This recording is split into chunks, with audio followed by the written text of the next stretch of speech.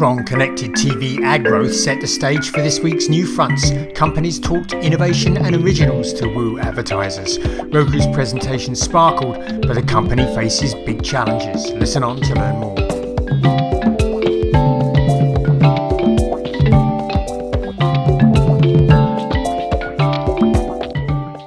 And hello and welcome to this week's edition of Inside the Stream. This is Will Richmond from Video News, and that was Colin Dixon right there at the beginning from InScreen Media. Hi Colin, how is everything this week?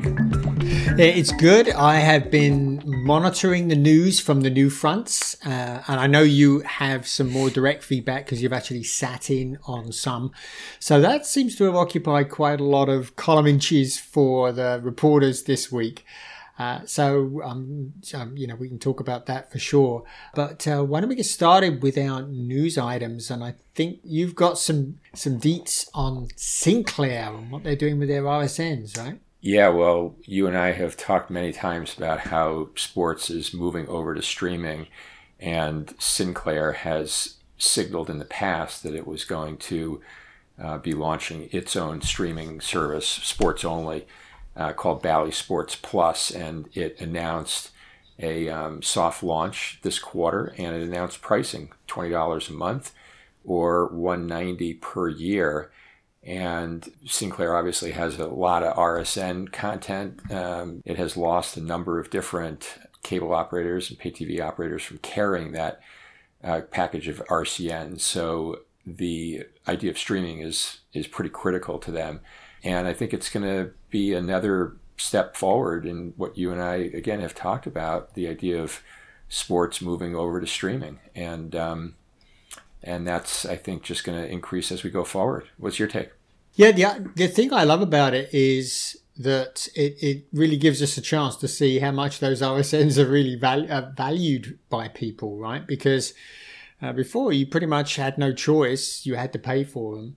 But now they are voluntary, and the only question for me is that it's really confusing. Okay, so they've told us it's $20, but we really don't know what that gets you access to. If that only gets you access to your local teams, so if you're a Tampa Bay Lightning fan, if you can watch the Tampa Bay Lightning NHL franchise locally, or if that's going to be national. So there's really not a lot of details about exactly how the service will work. But as you say, it's another one of those movements of professional sports online. And now if your sport is carried by that service, the only way you're going to be able to get it is by streaming it. So that should, I think, encourage more people into the streaming world.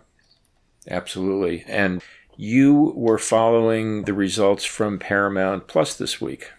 I was, and they continue to grow pretty strongly. So last quarter, at the end of last quarter, they said they had 56 million streaming subscribers, and 33 million of those were Paramount Plus. Probably most of the rest were Showtime. And they put on 6 million. They've added 6 million total streamers, and it looks like almost all of those went to Paramount Plus, because Paramount Plus, they say, finished just shy of 40 million. And that's a really interesting number, because Paramount Plus is now probably a top 6, maybe a top 5 streaming service in the US these days. That's a very big number, and so they're obviously reaching a lot of audience. Of course, Paramount Plus has started to launch internationally, so some of those are international subscribers. But I got to believe, Will, that a lot of them are in the US. A lot of those gains of 6 million are in the US. So pretty good progress there, I think, for Paramount Plus. Yeah, sounds that way. They didn't break out domestic versus international? Well, they didn't. They did not, Will. However, Showtime is a US-only service. So all of Showtime subscribers will be in the US. So I think the vast majority of those subscribers are in the US. Of the 62 million they say they have, I'm pretty sure, the vast majority of them are here in the US. Yeah, well, that makes sense. So let's see, we wanted to talk about the new fronts a little bit and some data that the IAB released this week in conjunction with the new fronts. And then I think we're going to sort of migrate into a brief discussion of Roku and, again, how their new front went. Exactly. So why don't you kick us off? Talk about this IAB data. Pretty interesting, right? Yeah. So the IAB every year releases, in conjunction with the new fronts, an updated report on digital video ad spend. And as always, I shouldn't say as always, but as recently anyway, has been the case, it pointed to a lot of growth in overall digital video. And specifically in connected TV.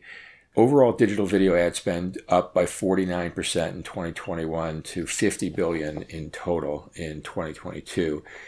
Specifically on CTV, which is the fastest growing category, CTV was expected to be up by 57% in 2021 and is expected to go up another 39% to $21.2 billion in 2022. So those numbers, I think, are roughly in line with what eMarketer has said as well. And that would mean that CTV ad spending would more than double in the past couple of years. And, they ask, IAB in their study, ask buyers really what is it that attracts them to CTV and to streaming. And the buyers are pretty clear in saying, 65% of them, that they're able to take advantage of certain types of data that just simply are not available in linear TV. And I'll talk about that a little bit when we get into a few of the new front presentations as well. But data is a huge, huge part of the CTV buying proposition, and targeting, and also the idea of conversion to actual commerce. So those are big things, and IAB also noted that ad buyers like CTV because it, provides more transparency on where their ads actually run. 60% of buyers said that it was very clear to them where their CTV ads ran, versus only 50% for social video and 43% for all other types of digital video.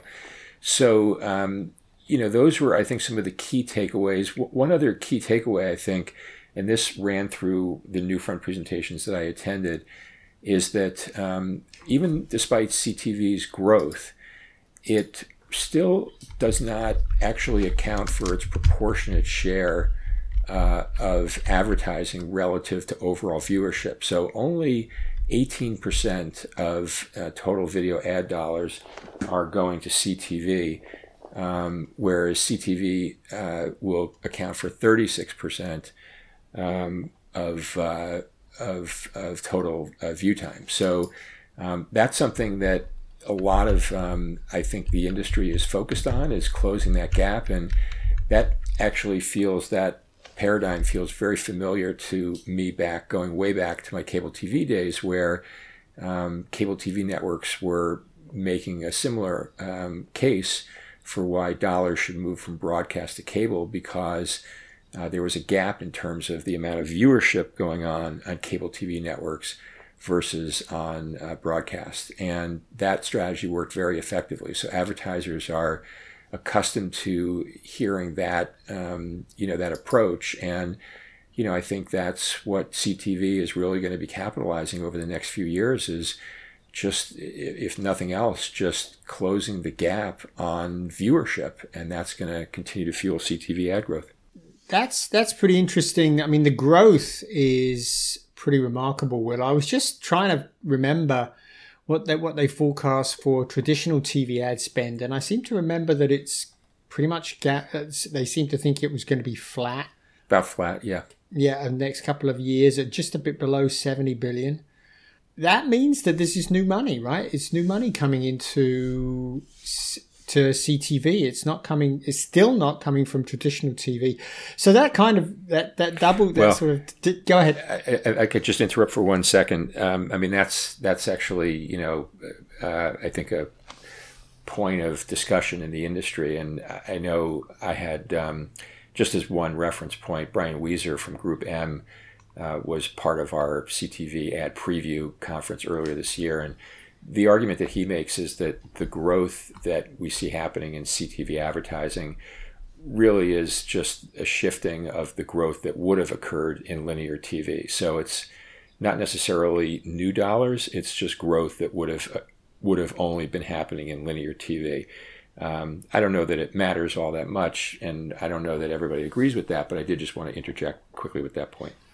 No, that's a very good clarification. But it's still, I think the numbers still do suggest that the transfer of ad dollars isn't occurring as fast as the transfer of viewing, that's for sure. So that's very interesting. It's also very interesting. It seems like that folks like Roku and Vizio and Samsung are doing a pretty good job in working with advertisers to give them the information they need to understand how their ads are performing on their CTV devices, right? Because, that's a sort of testament, the data you gave from IAB that shows the confidence in understanding what's going on with ads on CTV is higher than in other potential outlets for it. So that's also really encouraging. And actually, that was one of the things I noticed from some of the new fronts, that there's still a lot of innovation going on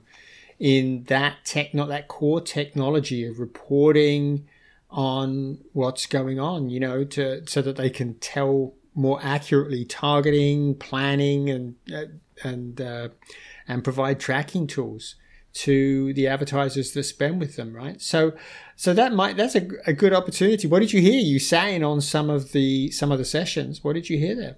Yeah, so I've only sat in on 3 of the sessions so far. We're recording here on Wednesday afternoon. Actually, 4, I should say. But yeah, I mean, Samsung and Roku, to your point, were very much focused on the data. A big part of their approach is improved targeting relative to linear. And as part of that, making the case, as I just said, about CTV getting its fair share versus linear viewing for ad dollars relative to the amount of consumption that's going on. Samsung also made the point that AVOD viewing, sort of to get even deeper into this, that AVOD viewing is up 10%, whereas SVOD viewing is down 11%. And Samsung just basically reiterating that, free is a really important part of the market right now and growing. And that if ad buyers only use linear, that they could be missing up to 50% of audiences right now. So Samsung, we know, has been aggressive with their FAST service, Samsung TV Plus, and aggressive with the analytics and the data. They made that case again that, they're preferable, that they offer a lot more insight than linear TV. Roku also, I think, similar points. I know we're going to talk about them in a minute, but, another big part of what Roku was talking about were its originals. And actually their new biopic about Weird Al Yankovic, which stars Daniel Radcliffe, looks like a real tentpole for them coming up. So Roku is being smart about where it invests in originals, but originals becoming more and more important to Roku, that's for sure. And they also announced a partnership with Microsoft that'll blend some of the data and into Bing searches, and offer a closer collaboration there on search. So that was Samsung and Roku. Also sat in on the Peacock presentation, which was really well done. And they obviously, I think we talked about them last week or maybe the week before. They are growing their number of subscribers. Their paid membership base is growing, and they are investing heavily in originals as well, and also in the ad tech side to make it more transparent for buyers. So we'll actually, I don't know if you want to talk right now about Peacock or if you want to jump in on any of that. Well, yeah, I mean, Peacock is doing very, very well. And one of the things that was impressive last quarter, of course, was they saw tremendous growth in both free and in subscribers and in actual paying subscribers, what they call premium subscribers. They saw pretty good growth in both of those categories.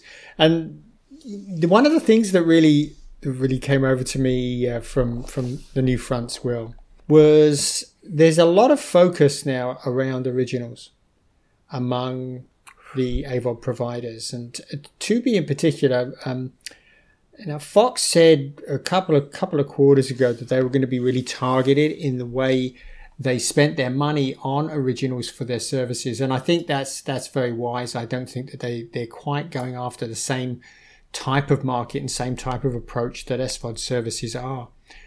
But that still means that they're spending some real money. They say they're going to have 100 new titles in the next year, which means 10 new titles a month, which is a pretty decent flow of new content coming into the service.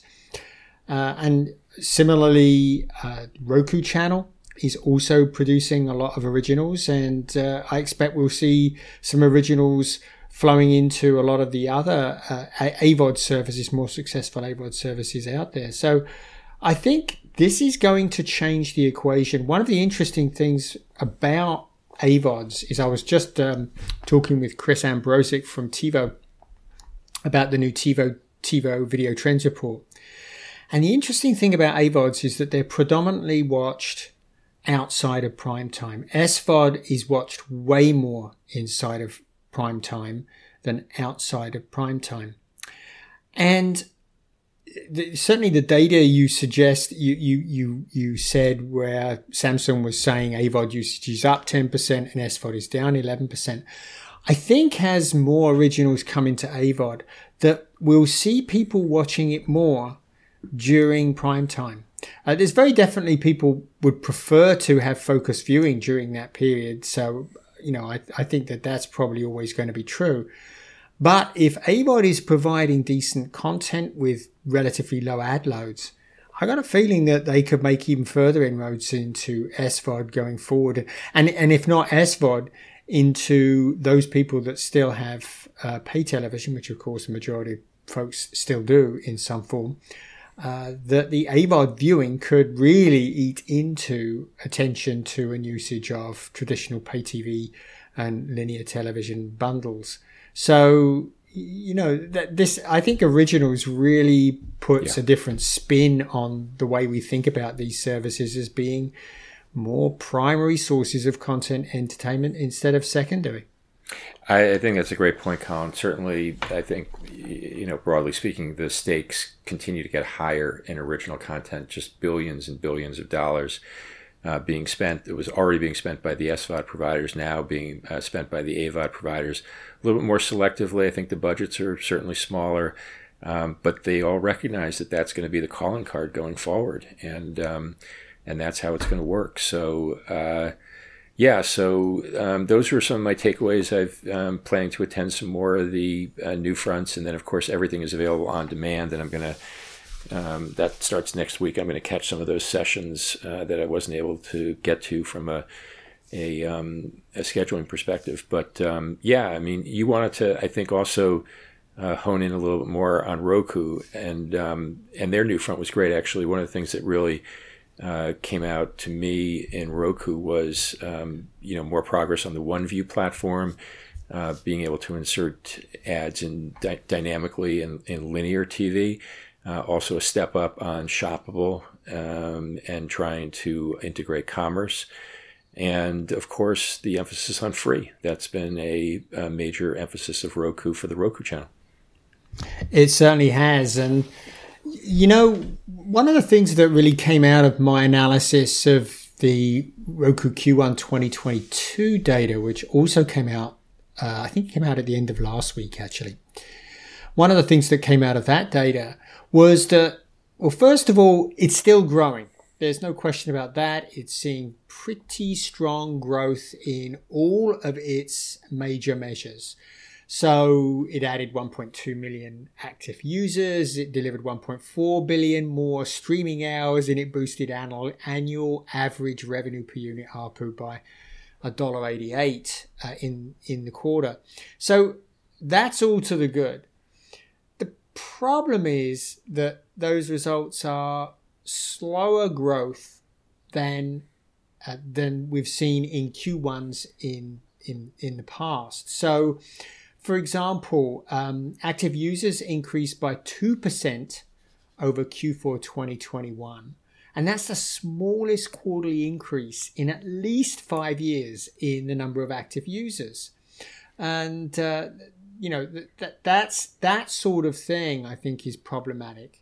The other thing is that although they did increase the number of hours pretty sharply, 1.2 billion is, I think, a pretty sharp increase.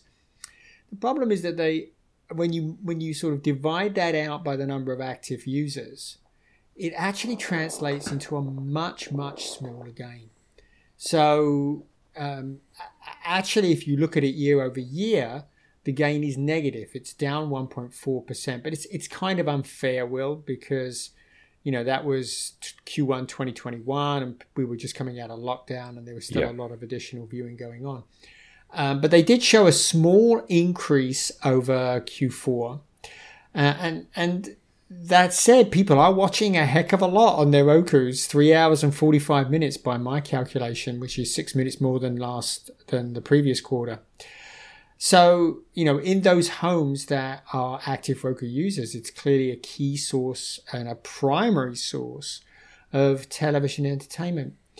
The other thing that also slowed was the growth in platform revenue. Now, platform revenue is where Roku keeps the Roku channel advertising revenue and general advertising revenue that it grows, that it reports. And look, it's a fabulous business for them. It's driving most of the revenue for the company now. That said, it certainly increased by a healthy amount, 39% over Q1 2022, but that's far below the 100% growth in the previous 4 quarters. So once again, that 39% sounds great, but it's the lowest growth in first quarter growth in the last 5 years, and basically since they started breaking out the platform as a separate thing that they were tracking. So there's no question that Roku growth is slowing, and they're not standing still, but they do. I think they really have some challenges going ahead. Just before you get to the challenges, Colin, I was going to say that the slowing numbers, when you refer to 39%, I mean, it's a little unfair to compare any numbers to numbers that happened during the pandemic, because everything got really distorted during that period. It's true. So it's, I think we see that across the board in lots of different of the companies and services we look at. Certainly Netflix, that was a big culprit for Netflix's shortfall this past time. That absolutely, COVID just created a lot of distortions for companies' performance. It did, and there's no question that like Netflix and like Disney Plus and like a lot of the other service providers, I'm sure that there is some pull forward that occurred for Roku that is retarding growth this time. The thing is though, I compared it to the last 5 years, and it really was, in some cases, quite extreme, the reduction in growth. And so I really do think there's something else going on here. And it only makes sense, Will, because when you think about it, Roku's now pretty deeply penetrated in the US, and everybody who wants a connected TV has one or is about to get one. And I just don't think I think Bruce Leishman says that there's about 82% penetration now in the US for connected televisions. So the big growth in new connected TV households in the US for sure, in the UK probably, and other markets, the big growth phase is over. And I think that's a bit of a problem for Roku now, because now they have to grow with the growth in, say, smart TV purchases. So the aggressive growth of people connecting televisions is kind of over. Now they're just going to have to go with the organic growth. And that could be a problem, particularly in markets like the US. So, for example, in the US, where Roku is the most dominant, no question, it's the dominant operating system, that TV operating system. They're certainly seeing slowing growth here. So now they're starting to operate internationally. But the problem is that they really don't have much of a footprint in Europe, for example. They're doing better in Latin America, but they really don't have much of a footprint in Europe. And for that, they're looking to TV manufacturers to help them. And that's one of the strong points for them, is that they've really partnered extremely well with companies like TCL and Hisense and several other companies that are using the Roku OS to power their televisions. And they're looking to those manufacturers to help them in Europe. But they really do start from way behind. So in Europe, Fire TV and Apple TV are the two most dominant devices that people use, along with their smart TVs. And they're far behind. So that's going to be a challenge, I think, for them to continue growth. And it is so important that they continue to grow those active users if they're going to continue to boost the people using the Roku channel and that most important platform revenue. So I think that's going to be kind of a big challenge for them going forward.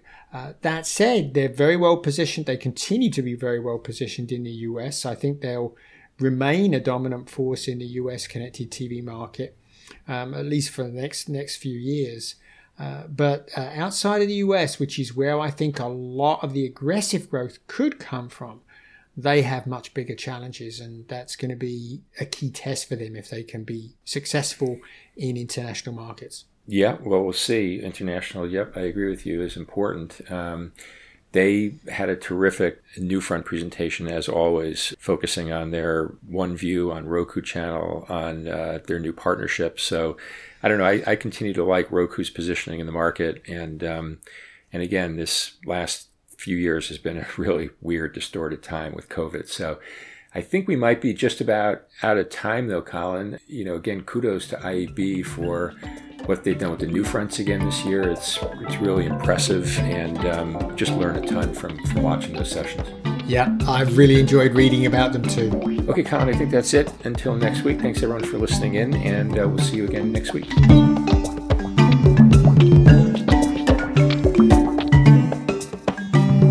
Inside the Stream is a production of InScreen Media and Video News, all rights reserved.